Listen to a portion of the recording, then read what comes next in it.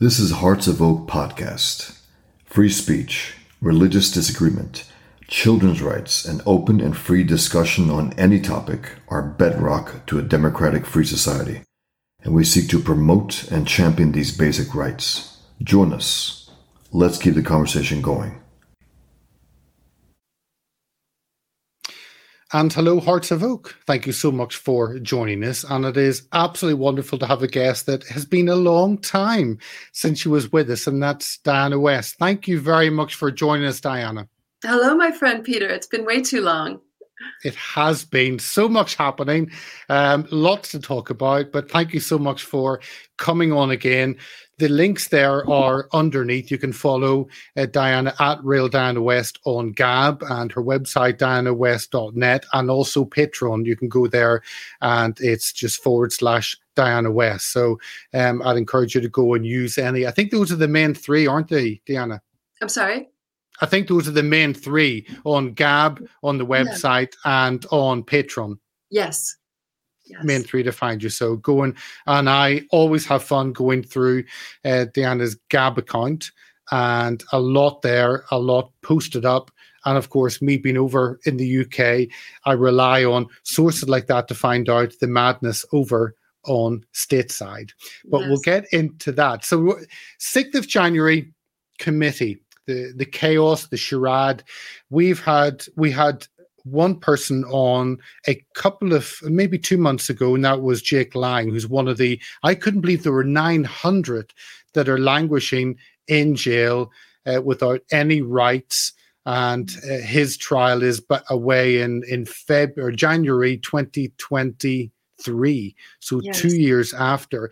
But maybe we'll start off, again, a UK audience may not be completely up to speed on what the January 6th committee is. Do you want to just introduce that first before we jump in? Yes, well, it's a part of the political persecution of all Americans, really, with this tip of the spear, including people like Jake Lang and the 900 defendants. As you mentioned, a large number of which are actually in jail under the worst conditions that if Amnesty International ever bothered to check on them, the United States would be named a country that engages in torture. These people are in solitary confinement. They're not allowed due process. They barely have any visits. They're not allowed to go to church or any other religious service. They don't get to go to the barber. I mean, it is gruesome. And I will say that I recently read Vladimir Bukovsky's memoir of his life as a dissident, most of which he spent in gulags and psychiatric hospitals. And I'm afraid to say the parallels are quite strong. The January 6th committee is the congressional kangaroo court, I will call it, because it is. That is attempting, that it's mainly moving, and it's these things are moving on different tracks. You've got the judicial track, which is the defendants, those arrested on January 6th, and then you've got the congressional track, which is building a case to indict President Trump. I think that is pretty much their stated goal, and it is a kangaroo court because it does not allow witnesses to cross-examine, to bring defense, to have the opposite view, to have competing view, to have competing arguments at all. And we're seeing this also in our judiciary system in these court cases as well. Stepping aside a little bit to the Alex Jones case, Alex Jones being on a defamation case right now that is concluding, was literally not allowed to present defense. I mean, America has unraveled. You know, people want to know what's going on here. It's basically, this is the unraveling. And the vehicle is January 6th. And what I would really, and you know, we can talk about this, but I think that the bottom line here and the best way to understand it is that we have undergone a revolution from within. It's a top-down revolution. And this is the consolidation of the single state, security state, power structure in this political persecution, which goes from President Trump down to the most average citizen who simply stood up for his voting rights on January 6th. So it's in political terms, this is the worst thing that's ever happened to the United States. But I do believe that it is not the United States at this point. We are actually occupied by a revolutionary force. And I think the historical parallels, Vladimir Bukovsky's memoir to one side for a moment, the historical parallels to the Great Terror in the French Revolution, I am very afraid are quite strong. Well, to the point of, if I could just add one more little thing, yep. I have a question. I don't mean to talk too much, but fascinatingly enough, I discovered, because I'm not an expert on the French Revolution by any shot, but I was reading a very good book called The Guillotine and the Cross by Warren Carroll. And he dates the Great Terror to August 10th, 1792, several years after the actual French Revolution, of course. But I would just like to add that this was the consolidation of the Paris Commune that day, and where you see the first massacre of the Swiss Guard guarding the royal family. 3 days later, what did they do? They set up a special tribunal to investigate August 10th. The parallels to investigating January 6th couldn't be stronger, because they were looking at people who opposed the overthrow of the monarchy in general, who defended the king, or who just didn't agree with what was going on with the revolution. And they used that to launch the persecution and terror itself that was incredibly bloody as well, that went on for the next year or two. So that's kind of where we are in America, and I catch my breath over that. Well, I just want to bring up, let me see if I can bring up there. That is the makeup of the committee. You've got two Republicans. Well, Liz Cheney is not a Republican in any sense. Yeah. And you've got the Democrats. But looking at, and this has been going for about a year, I think it was July 2021, yes. They started. And how do they have the right? Because it's a court. Is it a court? And they have all these individuals. They had Steve Bannon. They've had, I think, Peter Navarro. They've had many people who they forced to go and turn up and give account of themselves. Kind of, how does this committee play in? It's not a court, so it's explain to our viewers kind of what it is and what, apart from destroying Trump, kind of what the process they're going through is. Well, they set their own rules. It's a political show trial. And as such, it doesn't play by any rules of actually investigating to find out the facts.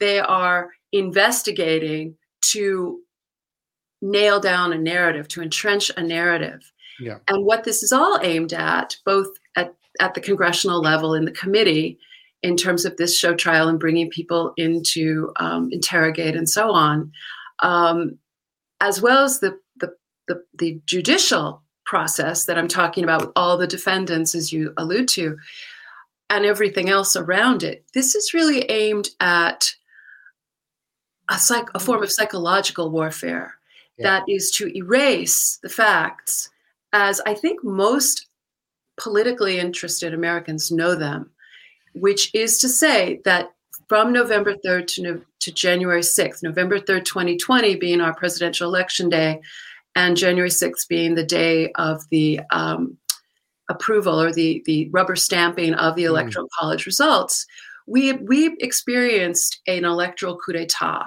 We had a stolen election, so much evidence, so much rampant corruption on film, in boxes, in deliberated on all by January 6th by different state legislatures. Our individual states run elections. And I think a good way to explain it to international audiences is that in the contested states where this election was decided and where Donald Trump was ahead on election night, when 5 states suspended counting, this doesn't happen in elections, not in any democracy, right? They all suspended counting. We don't know who coordinated that. And when they resumed, we had Biden in the lead. That is really all you need to know about the 2020 election. But going forward from there, as these state legislatures attempted to figure out what was going on, they came up against the fact that their governors had and other officials had intervened in the election process, rule-setting process. And so they were attempting to grapple with this corruption of the election process. And indeed, on January 6th, and it's very important to remember this, over 100 individual legislators from these states had signed a letter, and more were signing every day. The letter arrived in Washington, I believe, on January 5th. Okay. It was to then Vice President Mike Pence, who was presiding over the counting. And they were asking for a pause in the approval, in the Electoral College approval that was going to go, or the counting of the votes. It's a ceremonial thing, usually. They were asking for a pause of 10 days, at least, so that they could address the controversy, the problem, the unsettled, the arguments that were tearing their state legislatures apart.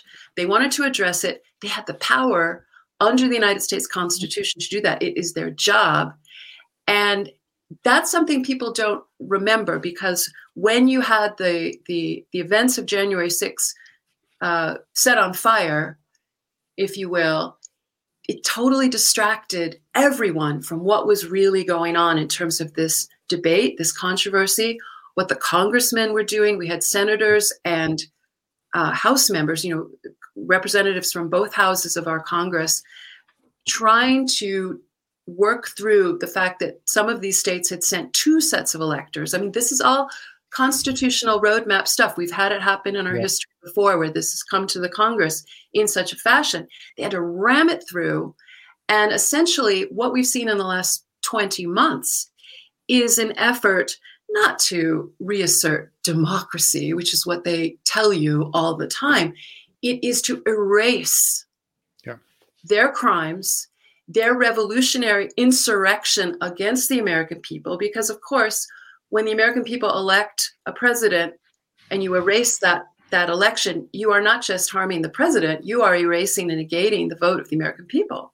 They are erasing and negating this history now and making it essentially a thought crime to remember it, to want to correct it, to stand up about it, to talk about it, to have it appear in any form in our public life.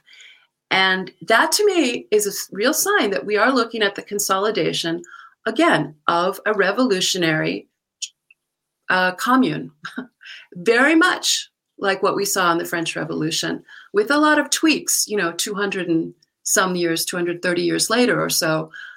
Things change, techniques change, obviously, times change, but the things that knit them together are the same. The eradication of political opposition, rights, human rights, sovereign rights, and all the rest of that. It knits these revolutionary impulses together, and we can look from France to Russia and many other revolutions, and now America in 2022. And I'm sorry to say that, but it's a revolution from the top down, and I don't see any other way to characterize it. How can it happen that people, you'd posted today, I think, of one lady has pleaded guilty to the charges, and I think that's what they're doing. They're keeping people solitary confinement, away from any connection with the outside world, hoping to just grind them down and force them to declare they're guilty, and then they can 20 years in jail in a normal jail would be better than forever in solitary confinement. But you posted today that one lady, she's pleaded guilty, facing up to 20 years. How is this allowed to happen? We've watched some of the committee. There doesn't seem to be much interest in it. We've actually had next to nothing shown here in the UK. Even I think in the States, it's no longer shown. This is just going on. But how is this kind of allowed to happen, that individuals can be held without any trial? It's worse than Guantanamo Bay. Well, it is. It's not all the defendants. I think that we're looking at scores of defendants, not the whole 900. Many are out on, perhaps under house arrest. Some of them have terribly onerous conditions as far as their pretrial existence. But this pretrial confinement, I don't remember anything like that in American history before. For example, a week or so ago, we had our first January 6th defendant who did not take a plea. This poor woman that you mentioned from Ohio, she worked in the school system. She took a sign and wandered into the Capitol at some point, got into the Senate chamber, was there for 10 minutes, walks out, and is now facing 20 years. It's absolutely unconscionable. It's outrageous. This kind of pressure that she was under to take such a plea, and perhaps from a terrible lawyer who just wants to move on to the next case, is what a lot of the defendants are working under. We've had several cases, under 10, I think, have actually gone through sentencing under these kinds of guilty pleas, which is, I think, the worst kind of mistake for them to make. But they make this decision either to get out of jail. They think they're making a deal. It's not going well. But Guy Reffitt, a man from Texas, refused to take a plea. Said he was innocent of all charges. He was recently sentenced to the longest sentence of all so far. He got 7.25 years. Did not enter the Capitol. Did not commit a single act of violence. That's really all you need to know about that case. It is so outrageous. It is beyond words. He pleaded innocent to carrying a weapon. The state said he had a weapon on him. He said he did not. That still is not a charge that would lead to a 7.25 year sentence. But let me mention to your viewers that he has already served 20 pretrial months in these Guantanamo Bay-like conditions, in these gulag. They call it the DC gulag conditions, including, and this is horrendous, 229 days in solitary confinement. And he is a man under 50, 3 children, one of whom turned him in. Another story, wife, business, life shattered. As the woman from Ohio that you first mentioned had to quit her job, life shattered. The cruelty of the American government, if we can call it the American government at this point, is epic. I would like to make a blanket apology to all Germans who are watching, because I think the Western world has always been taught that there was something specific and unique to the German people that could have given rise to the Nazi regime of 12 years. It is not unique. It is the human condition. And you see it play out all around us, all over the world, in these episodic periods of tyranny and terror that are by no means confined to Germany. And I would just like to get that out there, because I see in the police state that America has become Gestapo-like behavior. And you have to call it what it is. You can call it Stasi, you can call it Gestapo.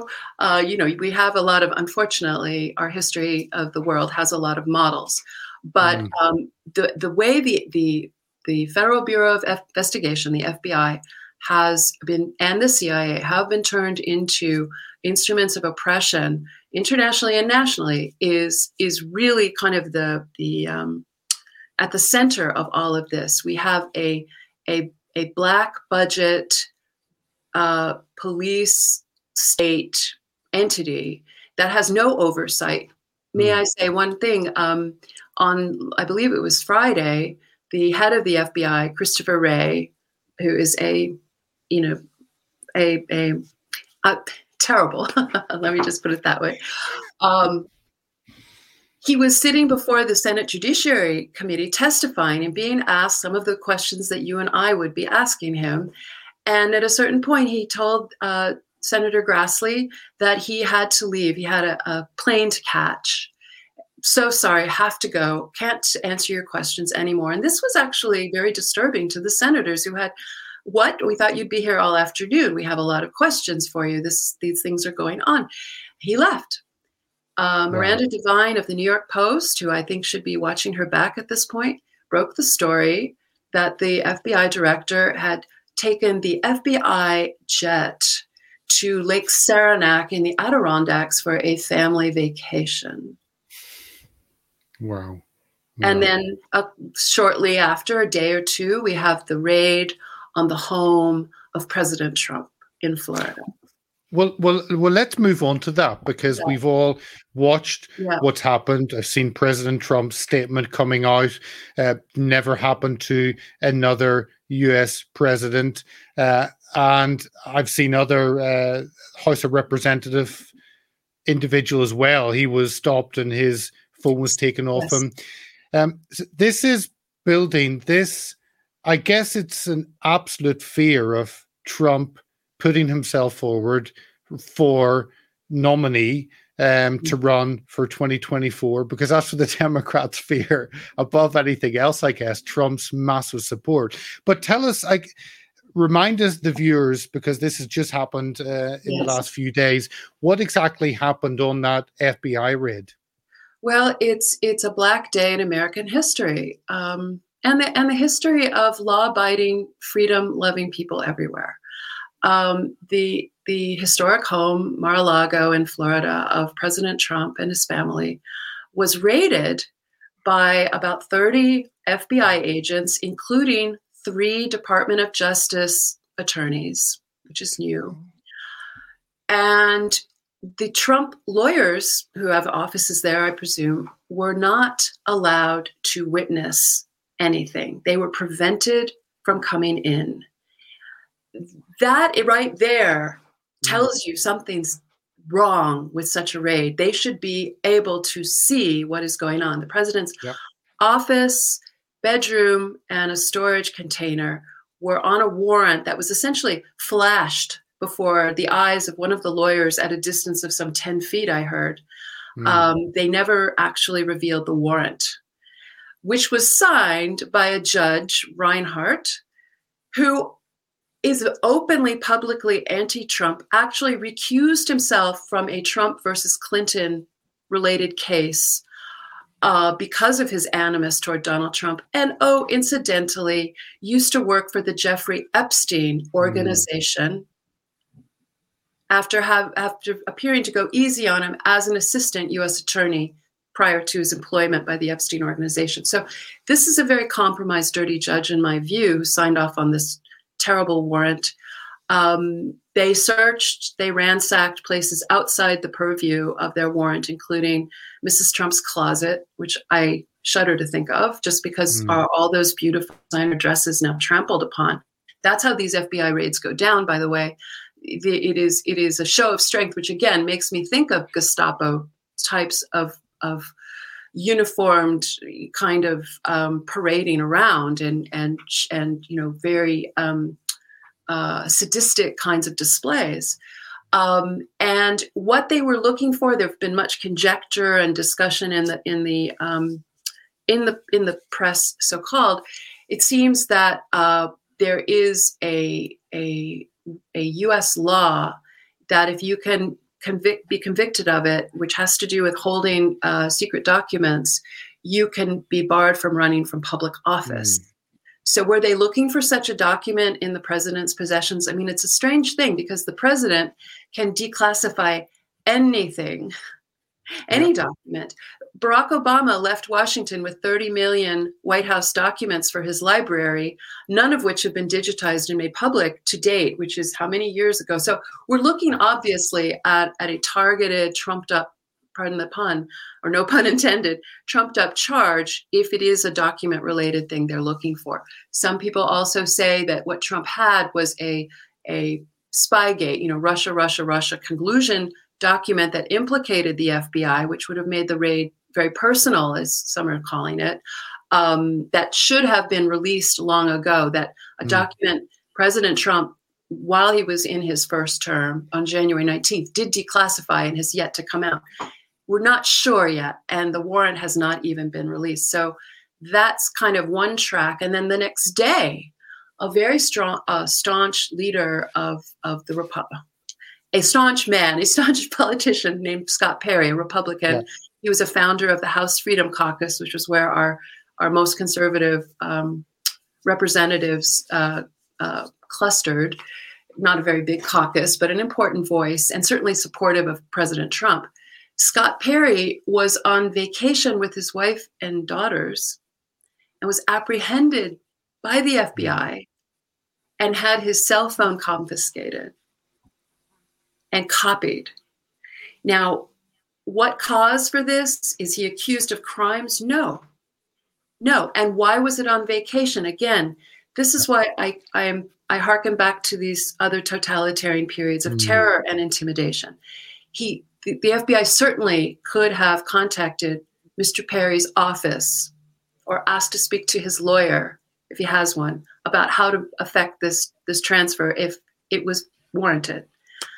No, that's not what they do. And this we've really seen since the middle of the probably around 2018-19 period, where you first started seeing what they call no-knock raids on various officials, former officials connected to Donald Trump, whether it was Paul Manafort or Roger Stone. There were others where they show up in the dark of night with this massive show of force, with battering rams, men in their combat gear, with big guns, training laser lights right on the nightgowns of the wives of these officials as they come out in horror, and then see their husbands, loved ones cuffed behind the back, brutalized, and taken away, sometimes without clothes on, sometimes not wearing enough clothes in a winter morning. There are many, I have many examples of that kind of treatment. So yes, reign of terror, I don't think is too strong. Terrorizing what? The political opposition. There is to be no political opposition in this new revolutionary America. And the commission in the Congress is part of that. And the courts under Merrick Garland, the Department of Justice, Christopher Wray, the media is absolutely the servant of these forces. And I'll give you one example of that, which is really rich, which is the fact that initially the media reported the FBI raid, use the word raid, on Mar-a-Lago. Well, some former high-ranking FBI official went on one of the shows and said, the FBI doesn't like that word. It's gone. Yeah. It's gone. Now it's FBI search. Can you believe that? Yes, you can. I mean, but they're such lackeys, and they just promote the line. And that's, again, what we see. That's what we would expect of Pravda or Der Stürmer or whatever, whatever your revolutionary touchstone is. This is America, people. And I hate to say it, but again, I feel very much occupied. I don't feel the Constitution is out the window. The laws are out the window. Equal justice is completely gone. There's none. And example of that, you have Donald Trump being investigated for financial charges in New York, also simultaneous to all these other persecutions. And you have nothing going on with the Biden crime family, where we the people already have massive amount of evidence of incredible international crime, including with hostile nations. And you know all about that. And that goes absolutely uncorrected. And as far as documents go and the importance of the FBI raiding the president's home for documents, well, can I mention, 5 or 6 words? Hillary Clinton's secret offsite email server. Yeah. As Secretary of State. No repercussions, certainly no raid, nothing. Tell me is this it's happening. Obviously, the midterms are coming up, and I guess the Biden administration, if I can call them that, Biden doesn't know what day of the week it is. Never mind what is happening. But they've obviously, the Democrats have nothing left in the tank. The economy is doing so badly. The cost, the inflation, open borders, everything is at such a dangerous level. And is it just that the Democrats think, well, we'll go after Trump because that's kind of throwing red meat to our supporters because there's no way we can fix these other problems? Or is that how they're hoping to try and not have a catastrophic loss in the midterms and only a bad loss? Well, I mean, that's a fair assumption. I feel so deeply jaded over elections, period, that I have a hard time believing that we can win any with genuine candidates anyway. So I come at it from kind of a dark place. I think that it's probably, to me, it seems more existential, if you will, than about the 2022 midterms or even 2024. We, MAGA Americans who believe in their nation and their Constitution need to be stamped out. And I think that really this is mostly about really an ideological purification in totalitarian terms that's going on, because it is terrorizing people. There may be only 900 defendants, and I think they're actually planning to bring in on a dragnet hundreds more, to tell you the truth. It's the biggest investigation of crime in American history by the FBI. You think about mafia and terrorism. No, this is it. This protest got a little hot and heavy until, my goodness, the Capitol Police were throwing grenades into the crowd and shooting off pepper bullets and things like that. Whatever they're called. Terrible use of force, killed Ashley Babbitt. Nothing happened to the officer who, with point blank range practically, shot and killed one of the protesters, Ashley Babbitt. Not even a letter of demerit in his file. I mean, it's incredible. There was another woman, Roseanne Boylan, beaten to death by a DC officer as well. Yeah. Nothing. In fact, that officer was invited to the Super Bowl as a hero. That all aside, it seems like politics, yes, I suppose they might be afraid of a real red wave that they just couldn't cheat their way out of. That does seem to be possible. But again, I think it's this drive to destroy the concepts that Donald Trump actually breathed life into going back to 2016. Immigration, borders, American trade, American-based manufacturing, jobs coming back, American energy independence. These were the basis of his 2016 campaign agenda. And American first, an ordering of policy according to American interests.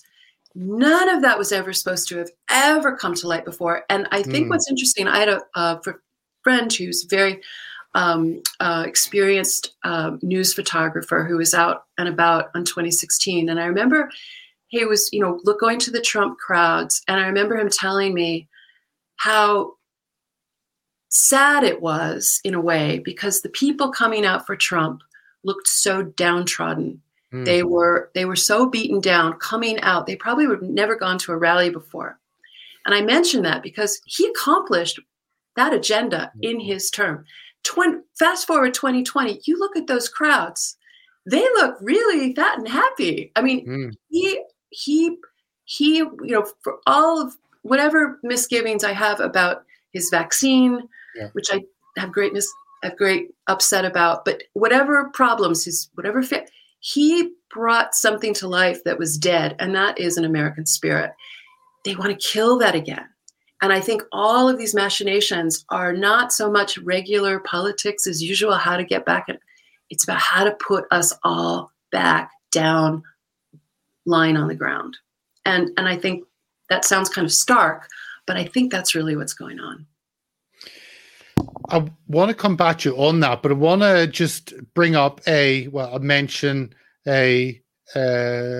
on Gab that you had reposted, and that was Anthony Sabatini. I think he's a member of the Florida House of Representatives. You can correct me on all that, but his post was, "It's time for us in the Florida legislature to call an emergency legislative session and amend our laws regarding federal agencies, sever all ties with the Department of Justice immediately. Any FBI agent conducting law enforcement functions outside the purview of our state should be arrested upon sight." Is that the kind of where we're going? It certainly is a them and us, but it's very interesting, those strong words from someone who represents a state, who represents the people in Florida, saying, well, actually, it's got to this point that actually we are now against the Department of Justice. We are against the FBI.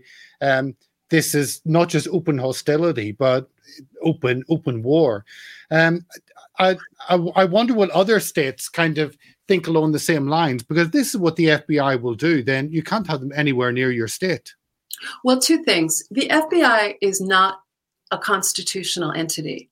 There is no reason to have the FBI. The FBI was created by probably an executive order of the president. It could be dissolved by an executive order of the president. It should be.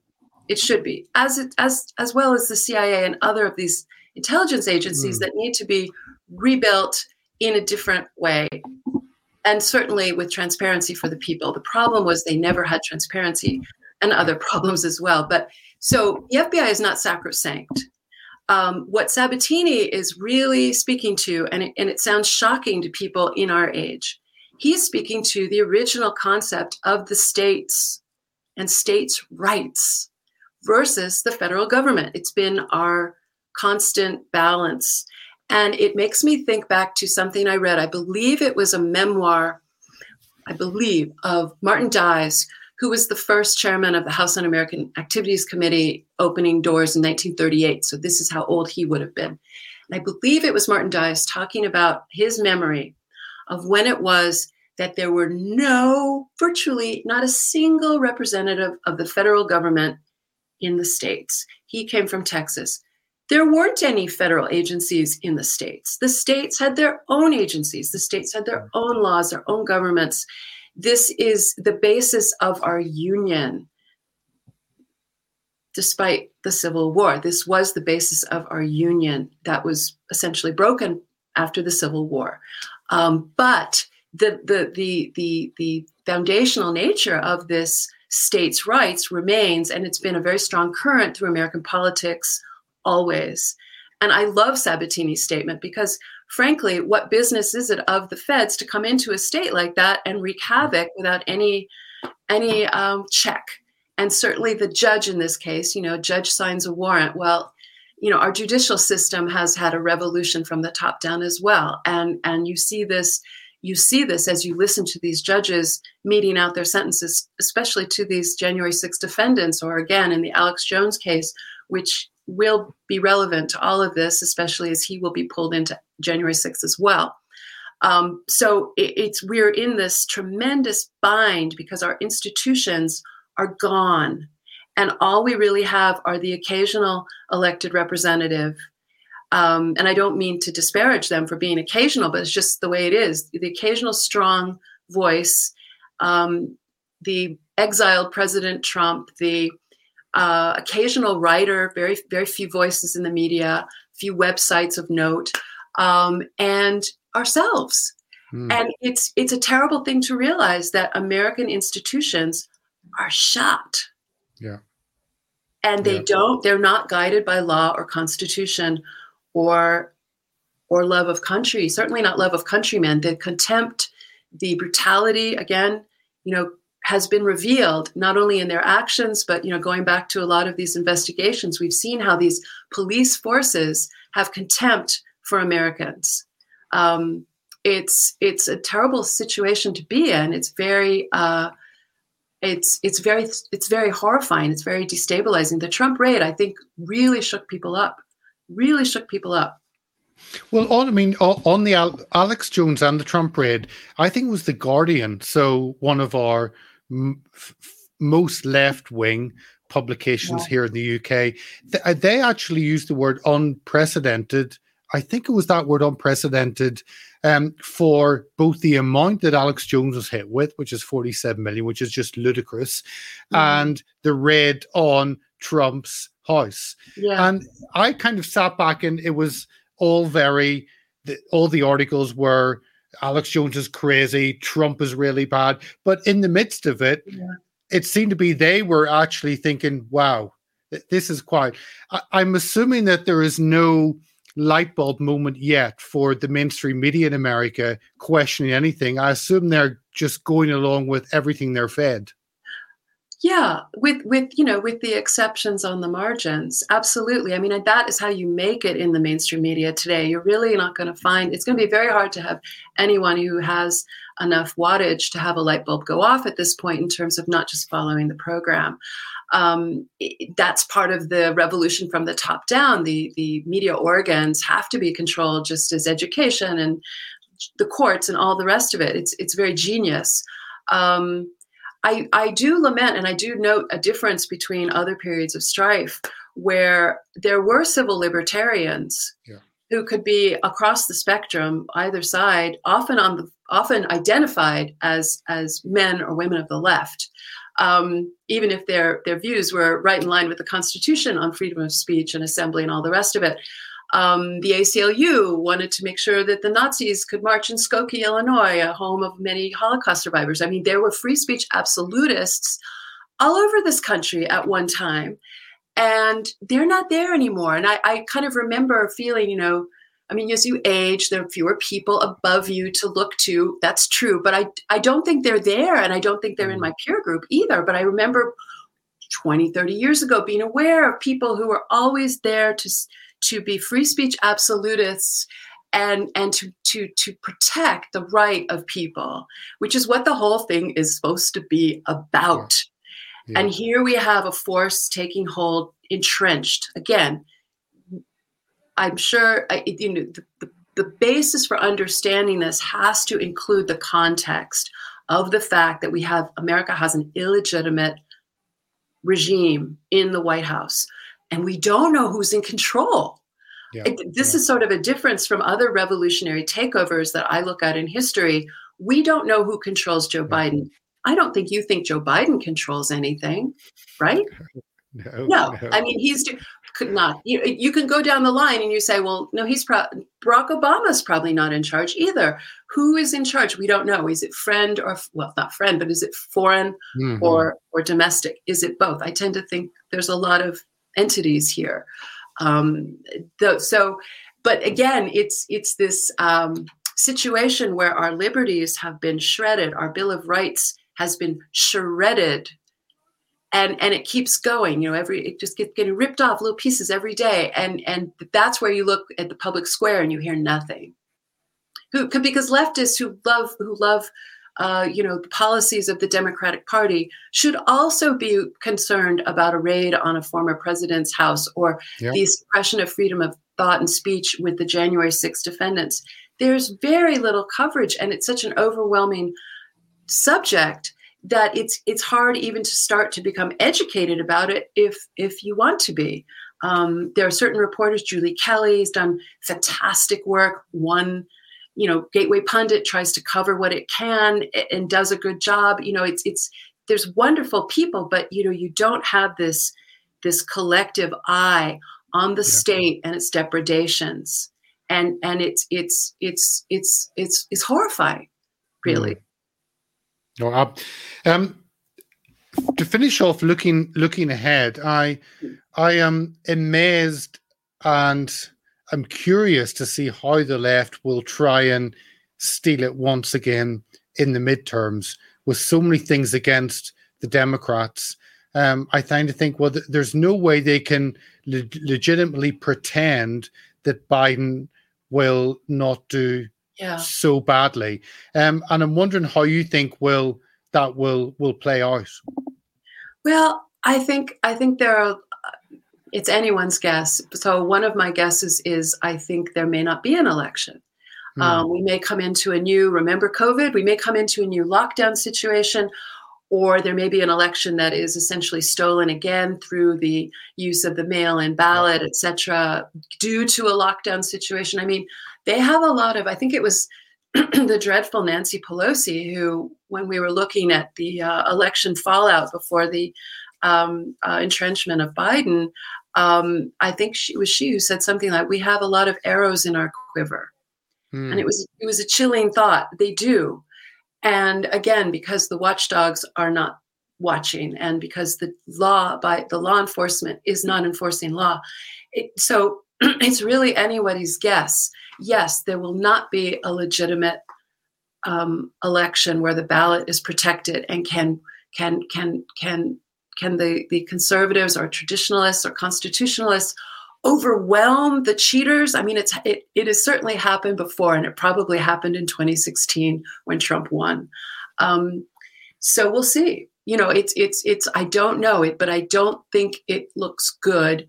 And if Trump is arrested, I don't know what, it's unknown history. It's unknown history ahead of us. It's very frightening. And again, going back to this notion of reign of terror, it may not have 300,000, arrests or what was it, 40,000 killed in that year, that horrible year. But they have learned to target terror, and they have learned to use fewer people to terrorize a wide population. The Soviets certainly learned that after Stalin, to do that with fewer, to control by fewer, and certainly with speech codes in Europe, they learned to control the people with fewer defendants, from Lars Hedegaard to Gil Wilders to Elizabeth Savage. Well, they learned to target things much more cleanly, if you will. And I think the same is true here. But think about the chilling effect of all of this. And then meanwhile, there was a leak from the FBI to James O'Keefe of Veritas, Project Veritas. It was very telling. It was a leak of a guide to the symbols of what the FBI calls the military extremists. And those symbols included American Revolutionary War iconography, including the famous, in America, Gadsden flag, the Second Amendment, which is our right to keep and bear arms, and then listed some of the people that you should be careful if people are upholding them. And one of them, and this is so horrifying, one of them was Ashley Babbitt. Wow. Ashley Babbitt, who was killed at the Capitol on January 6th by a Capitol Hill policeman without this is probably our first time in history. We had no investigation, no public investigation into that incident. And if you are worried about Ashley Babbitt or still have questions about Ashley Babbitt, you could be on an FBI watch list. So this is where we are in America today. And I'm sorry to tell your viewers that, but the media won't. So here I am. Do you think Biden has overplayed his hand? Do you think it's an own goal with the FBI raid? Because the anger amongst Republicans has been encouraging, I guess, and that unification, which I'm thinking, Biden, you're so dumb, but he is quite dumb. So, but is that an own goal? Has he overplayed it by going directly for Trump's home? Well, I mean, always possible. Everything is not foreordained. Although I don't think Biden made the call. He can't, find his shoes. So I think that they know they have to go for it, because if the scales do tip in the Republican favor, if it happens, it's like they really do have to go for broke now, which is why it may be that we have no election. They do have the strategic edge in control of all these different institutions and these police and security institutions and surveillance institutions. So they have really everything that should make it work out for them, even if they suspend elections. But, hope springs eternal. And yes, they have energized their opponents. They have energized the American people. And these continued prosecutions further energize if people find out about them. So it's important to still, I guess, ring the bell. So absolutely, we can continue. Diana, thank you for coming on. It's wonderful to talk to you as always, and good to have your take on what is happening. And again, I would encourage people to make sure and follow you certainly on Gab, and you'll be kept up to speed on what is happening, and also on Diana's website. So Diana, thank you so much for coming on and joining us. Oh, thank you so much, Peter. It's been a great pleasure. I appreciate your time and your platform. Oh, great to have you on. And just to our viewers and our listeners, this is a pre-record done a few days before, so you'll get this on a podcast, on download, and also on all the video platforms. And thank you for all those of you listening Oz podcasts. This month looks like it's going to be a record month, and last year was also one. So it's great to see those going up each and every month. So thank you for listening on the go, if that's how you consume information, or those who watch on video platforms, on Rumble, on BitChute, on Odyssey, on Getter, on whichever platform you use. Thank you so much for tuning in and watching. And on that, I'll wish our viewers a wonderful rest of your day, and we will see you for our next interview. So thank you very much and goodbye. If you like what we do, sign up to our mailing list, donate, share, and subscribe to our many platforms at heartsofoak.org. Thank you for listening.